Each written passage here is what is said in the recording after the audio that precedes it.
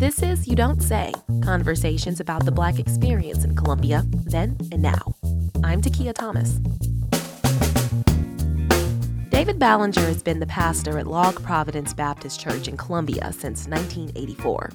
He's a familiar face in the city. He grew up in Columbia, went through its public schools, and played on its football teams. Ballenger has served on the Columbia School Board and various hospital boards for years. For KBIA's You Don't Say series, Ballenger met with fellow pastor and Ward 1 City Councilmember Clyde Ruffin to talk faith and family across Ballenger's kitchen table.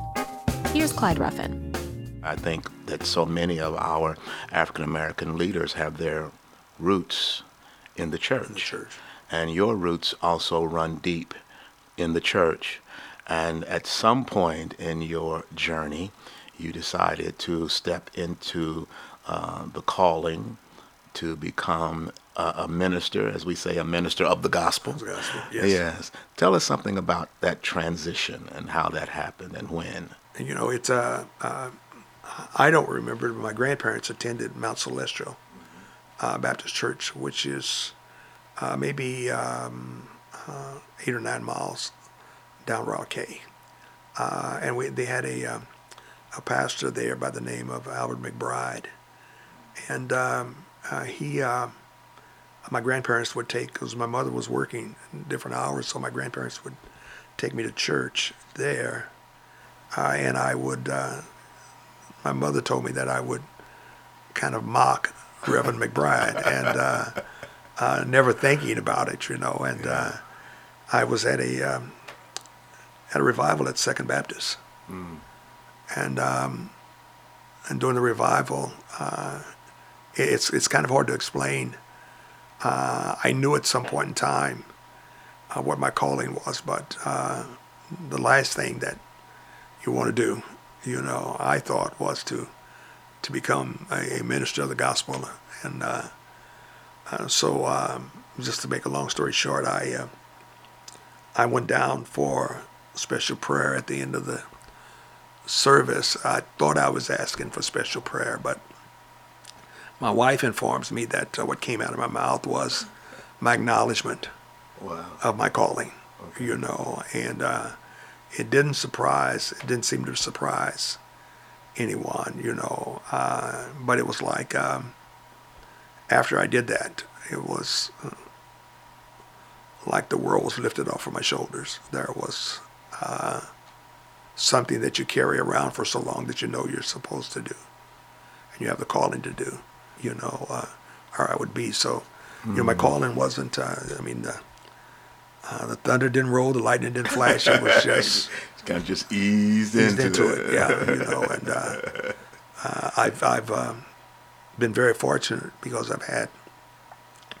Pastor McNeil, who was the second, but I've established a relationship with Dr. Ruffin that is far and above what you can normally think of as a friend and a pastor. It makes a big difference, you know, when you have someone you can sit down and visit with, you can talk to, and a nice thing about it is just being down the road from each other. Neighbors.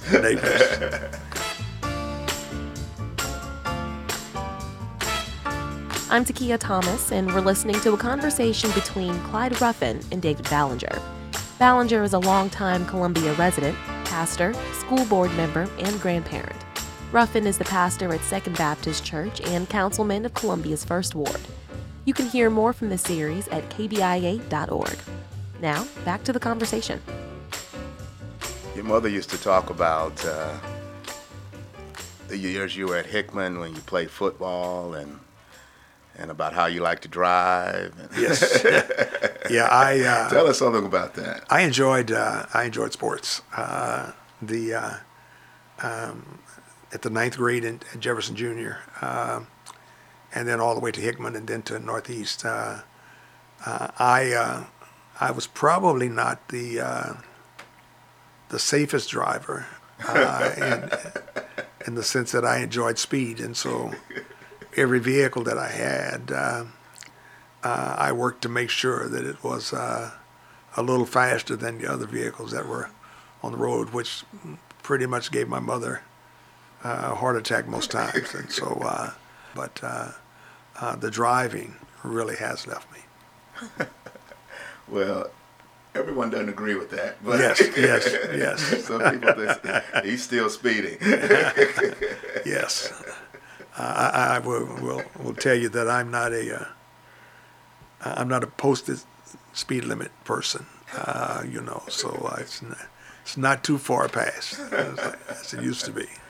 From where you sit now, your children have gone through the public schools, and your grandchildren have all gone through the public schools.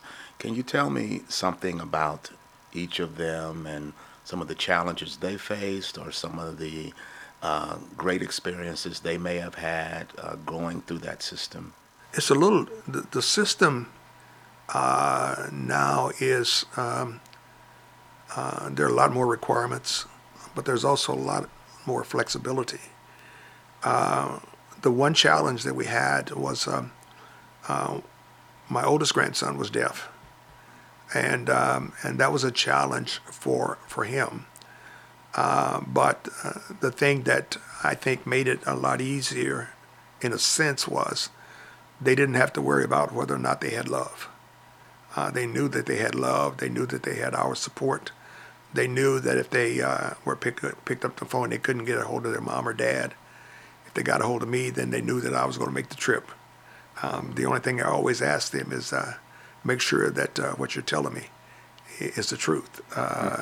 Because if it's not, pawpaw. So, I think that's what was really challenging for them. But my grandson was deaf. He went to Missouri School for the Deaf, finished there, and went to Gallaudet in Washington, D.C.